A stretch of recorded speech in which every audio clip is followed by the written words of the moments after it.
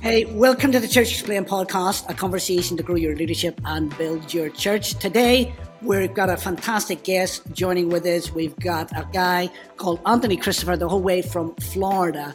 So welcome, Anthony, to the show today.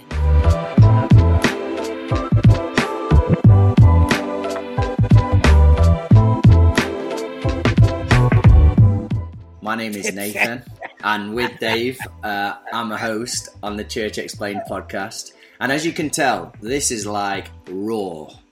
We are not polished here, but it's great. It's great to have Anthony Christopher with us. Anthony is the messaging pastor at Reverb Church in St. Augustine, Florida, overseeing all things worship, production, digital, and communications across the church. So he's a busy guy.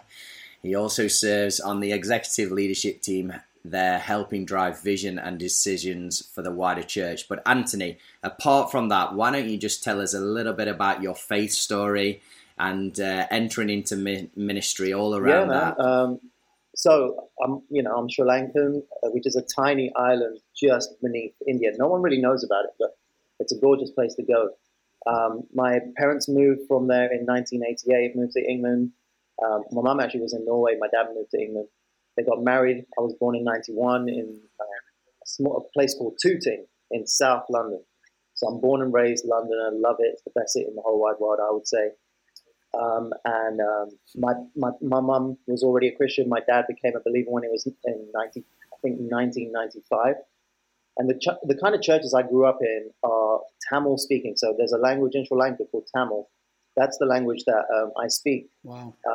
So all the churches I went to were Tamil-speaking churches. So I didn't know any Hillsong. I didn't know any Darlene Check. It was all like Tamil worship music. And that's what I grew up in. So got saved when I was 13 years old. My sisters were born 13 weeks prematurely. And I was like, man, if there's a God that can save them, then I'm going to put my faith in him. And, God has a funny way of doing life with me. And they're doing great, and I was like, look, I'm going to put my trust in God because I know that this is a miracle. So gave my life to Christ when I was 13 years old. And I would argue that I probably only really took my faith serious when I turned 19 and went to university. I went to the University of Hertfordshire, studied biomedical science, which, I didn't want to do. I wanted to do live sound production, but my mum and dad were like, no, let's do a job that's going to pay you well.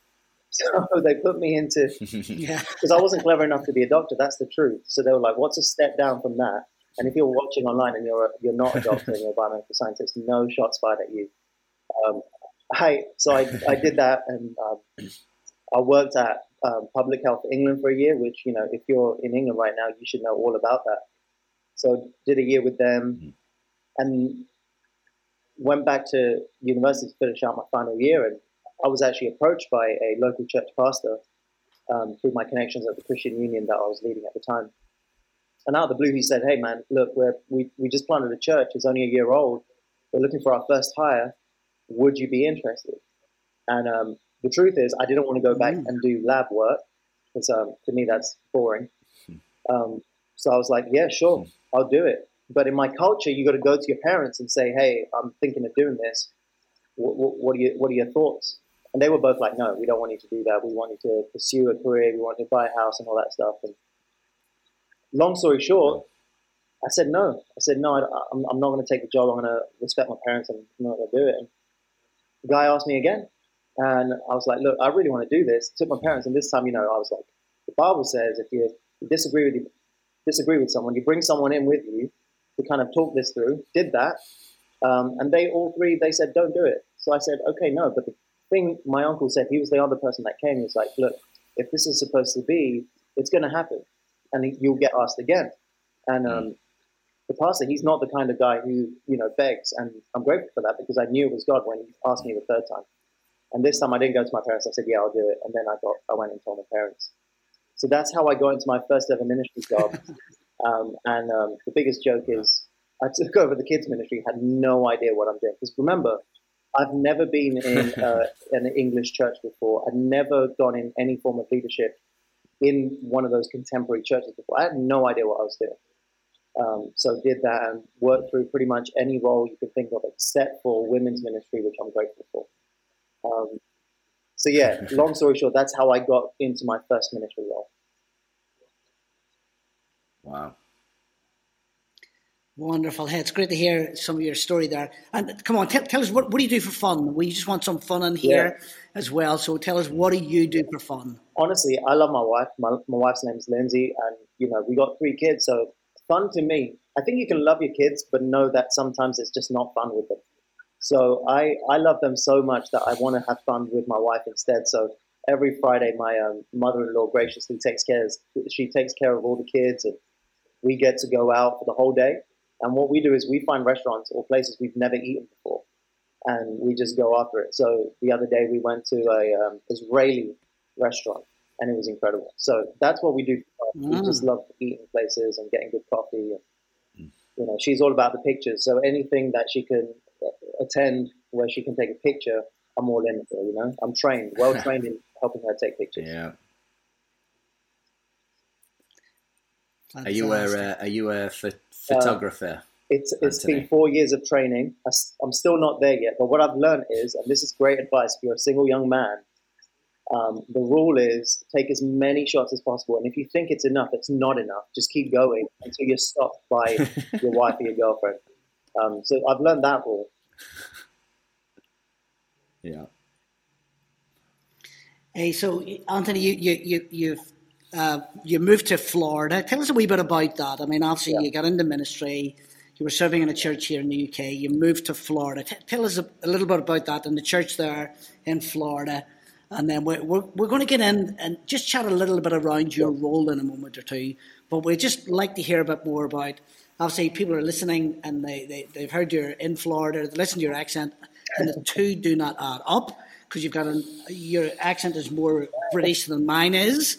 So come on, share with us what happened there. What's the journey? What's the story? It's kind of wild.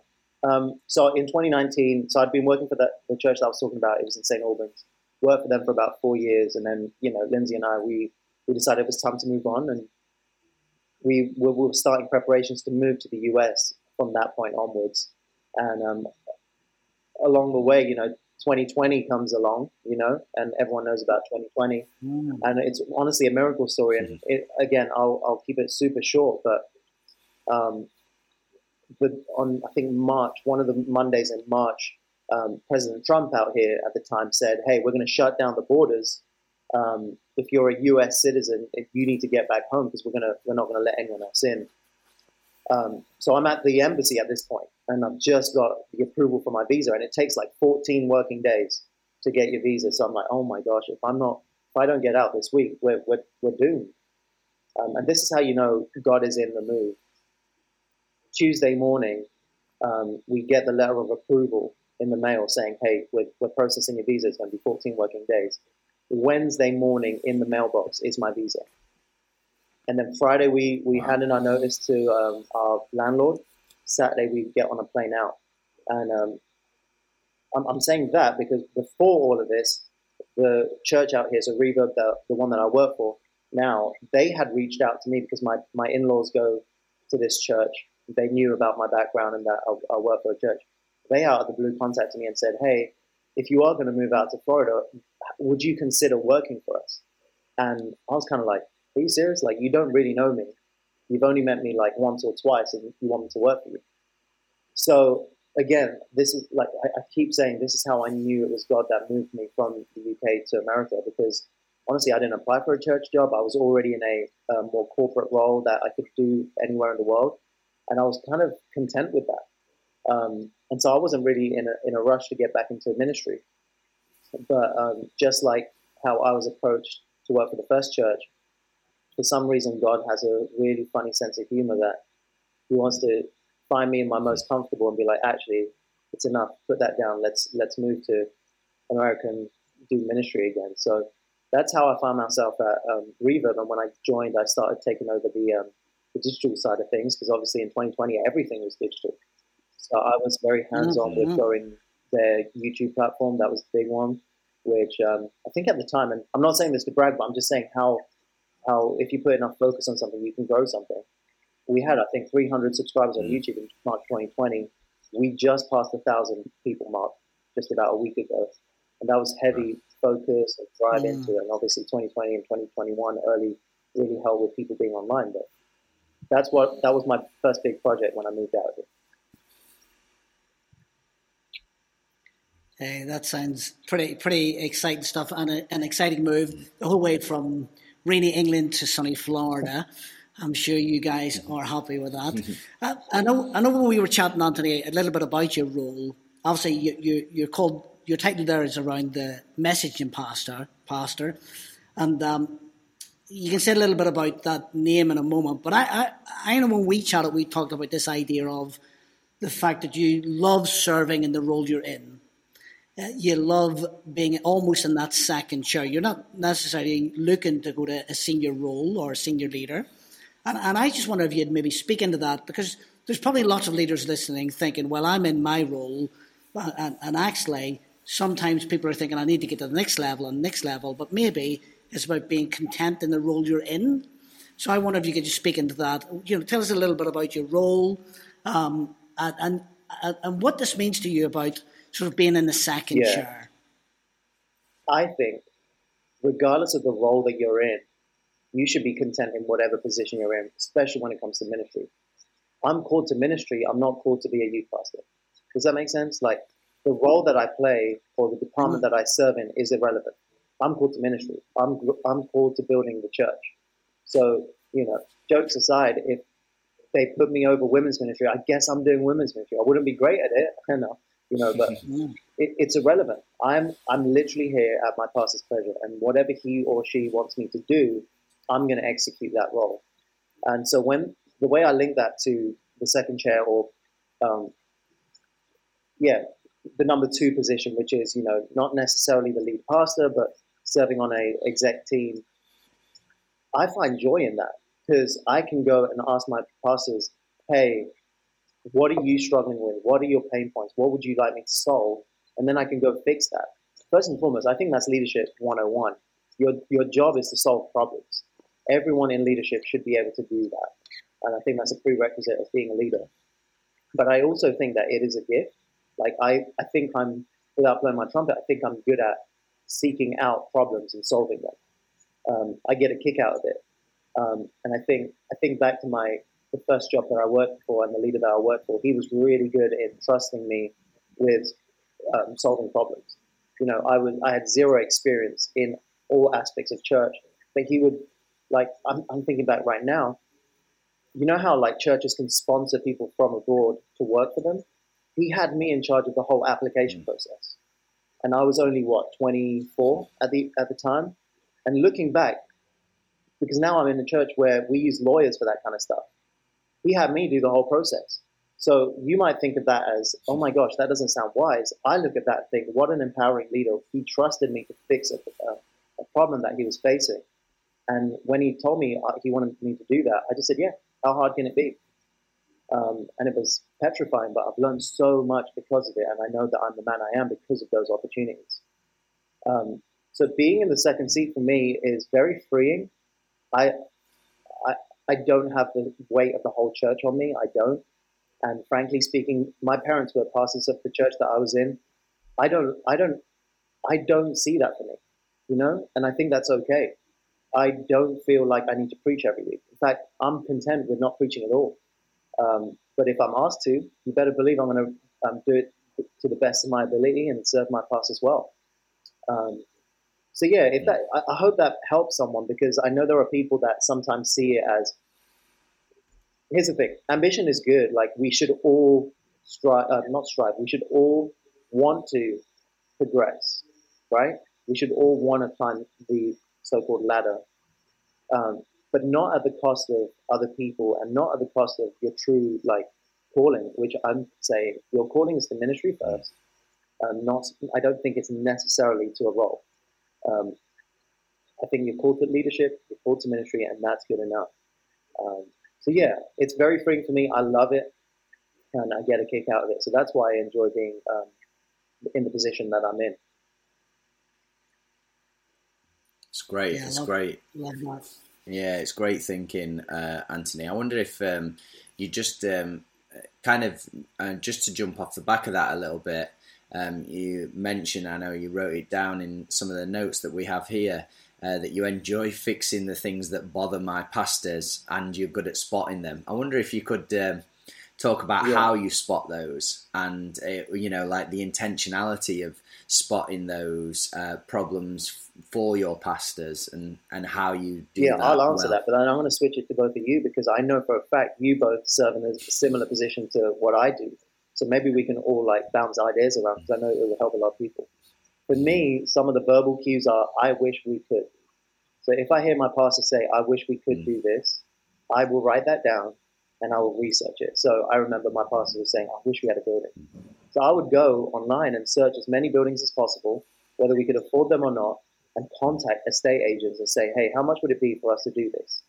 And then I'll present it to my pastor or to people that I knew in the congregation that are really good at this stuff, and try and present solutions. Be like, I know you want to do this, and I know it may not be possible, but here are the things that maybe we need to do before that. If you're in a WhatsApp group with your lead pastor, or you see him comment in certain group chats, if he says, oh man, that's so frustrating, or can you do this, or I know I want to do this one day.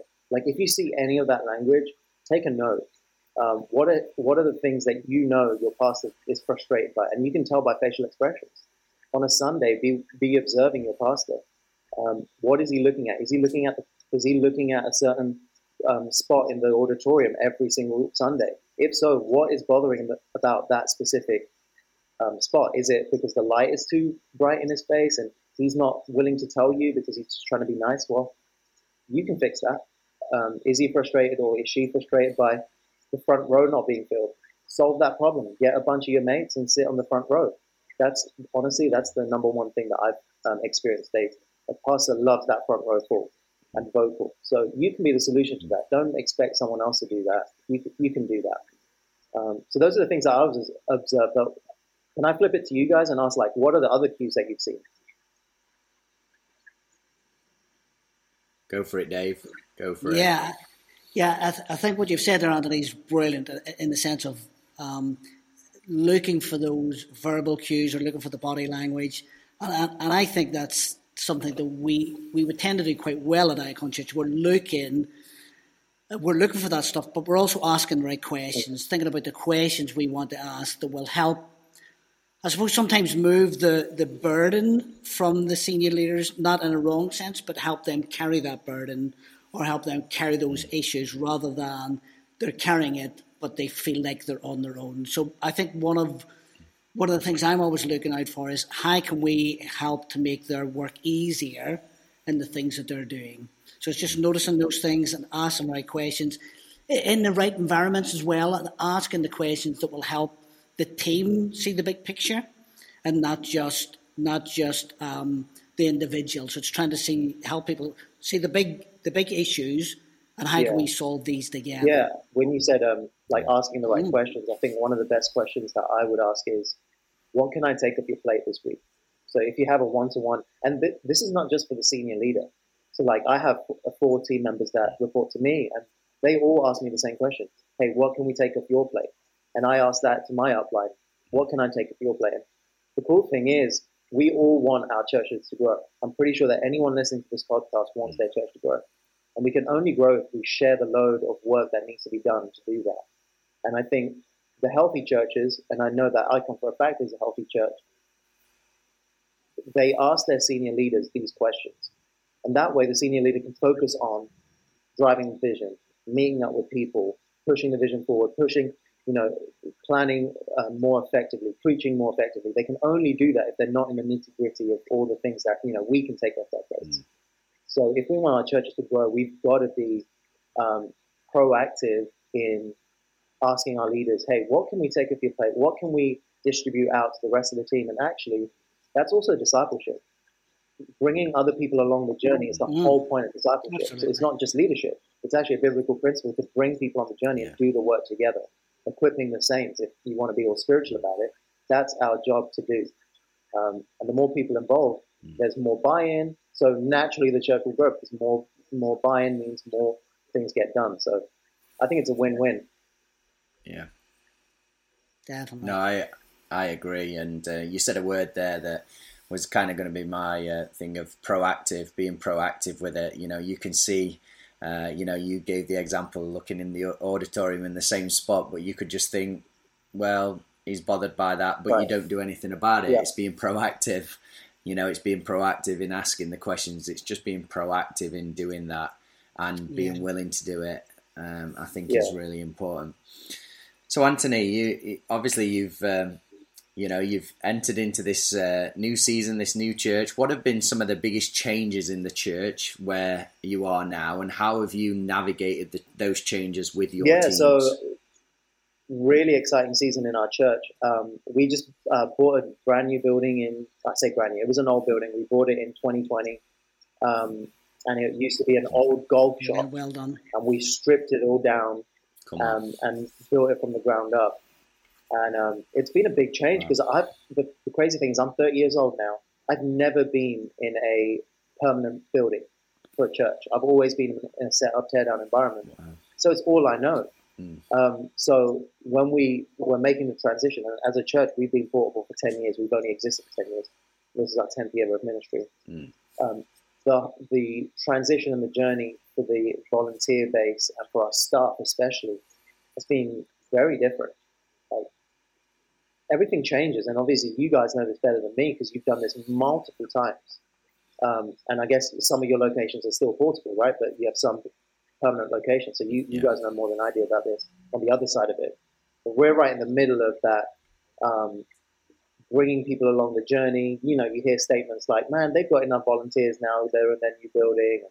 I'm like, man, until Jesus comes, there's never enough volunteers. There's always plenty to do. So that doesn't work. So even teaching our volunteers that. And then, I don't know if you guys have felt the same in transition from portable to permanent, but for some reason, when it becomes a permanent location, more people start coming to the church, newer people start coming to church. It's interesting to me. I don't understand the science behind that. But helping that many new people in a short amount of time understand the culture of the church, and equally those people that are joining team, helping them understand, hey, this is what it looks like to be on team. That has been a challenge because, we've essentially doubled in size in the last, I would say, 6 months. So we're ramping everything up as quick as possible, trying to make everything as easy as possible, onboarding as quick and easy as possible. It's been a challenge. One of the things that we've been doing in the realm that I oversee in messaging, I tend to focus on 1 or 2 departments per year. So I've got 4 departments that I oversee. But the truth is, I'm not good enough a leader to oversee and be intentional on all 4 and give all 100% of my, thought, my energy, and my drive. So I pick 2 per year and say, hey, I'm just going to focus on these guys. So this year has been, worship and production. So one of the biggest things we changed for the worship team is there's a whole re-auditioning process. We literally took all of our team. I think we have about 45 team members for the worship team. And I said, every single one of you are going to go through the audition process. And here's why. It's not okay for just myself and my worship director to be telling people this is what the process is. As a church, there's a lot of us now. So I need all 45 of you to go through it and be the evangelists for the worship team. So we just did that. We elevated the standards. We're like, hey, one of the things that we're going to be strong about as a ministry and as a worship team is we're going to be present. Whether you're scheduled or not, we expect you to be in church. So I know it's crazy, but our radical thought is that you should be in church at least 3 out of the 4 times a week. And bear in mind, the norm in the US is once every 4 weeks. So we're challenging that and trying to drive them towards, and this is where discipleship for me is. We're trying to help them understand, church is crucial to our Christian faith and to our walk, and therefore we want people on platform who represent that. And so, we've said we would love for you to be there 3 out of the 4 weeks, and we check it. Obviously, if they got holidays or vacation, that's different. But for the most part, we have an expectation that you lead from the front or you lead from the seats in the auditorium. Either way, you're on team. So that's one of the biggest changes we made, and I think 2 of the biggest principles that I've really been focusing on One I've taken from one of my favorite books. There's a lot of swearing in it, so don't read it and don't judge me like this. But it's a book called Extreme Ownership by Jocko Willink. It's one of my one of my favorite books of all time. I've read it maybe 3 or 4 times, and like I said, if you're weak in your faith, don't read it. It's got too many words in it. But the principle is that you own everything. So one of the things I got our messaging teams to do, we did our Christmas, experiences. I got every single messaging team member on that day to walk around from the car park all the way to the kids' spaces, through to the auditorium. They literally went around picking up litter off the floor and made sure every environment was perfect. And I sat them down at the end and I said, this is what extreme ownership looks like. The auditorium isn't your place of ownership. That's a part of what you own. We own the whole experience, and the experience starts from the car park. We don't leave that just to the people who oversee the parking scene. If you're on platform, you're a host. If you're on production, you're a host. We're welcoming people into the presence of Jesus, and we hope that by the end of it, they will leave forever changed. So we've been kind of harping on about the principle of extreme ownership. And the other one is candor, Candor, which is, for me, if I was to spiritualize it, it would be grace and truth. Both go hand in hand. And so what I never want to happen is people be afraid to tell me something that they've seen that could be improved. I want them to be able to come up to me. I want them to call me out on things. I'm okay with that because I'm a man. I can make mistakes. In fact, I do make mistakes. And I've told my team, if we're not candid with each other, if we don't have grace and truth at the same time, we're not going to grow. We're not going to fix the things that are broken. And we're not going to be able to fix bad culture that may seep in as new people come in. And it's what's it saying here? Dave, you'll know this because you know the Bible inside out. It's the little foxes that spoil the vine, right? That's in Proverbs somewhere, or Ecclesiastes. Been fantastic. So Nathan, where else can people find free resources, all that sort of stuff we give away? Yeah, so icon.church/open, there's all the free resources on there. And also, let me just encourage you, I know this has been a great episode, and you'll definitely want to share this. So please share this with people, and if you could rate, review, subscribe, however you're consuming the content, that really helps us. But that's it for now on the Church Explained podcast. We look forward to seeing you again very soon.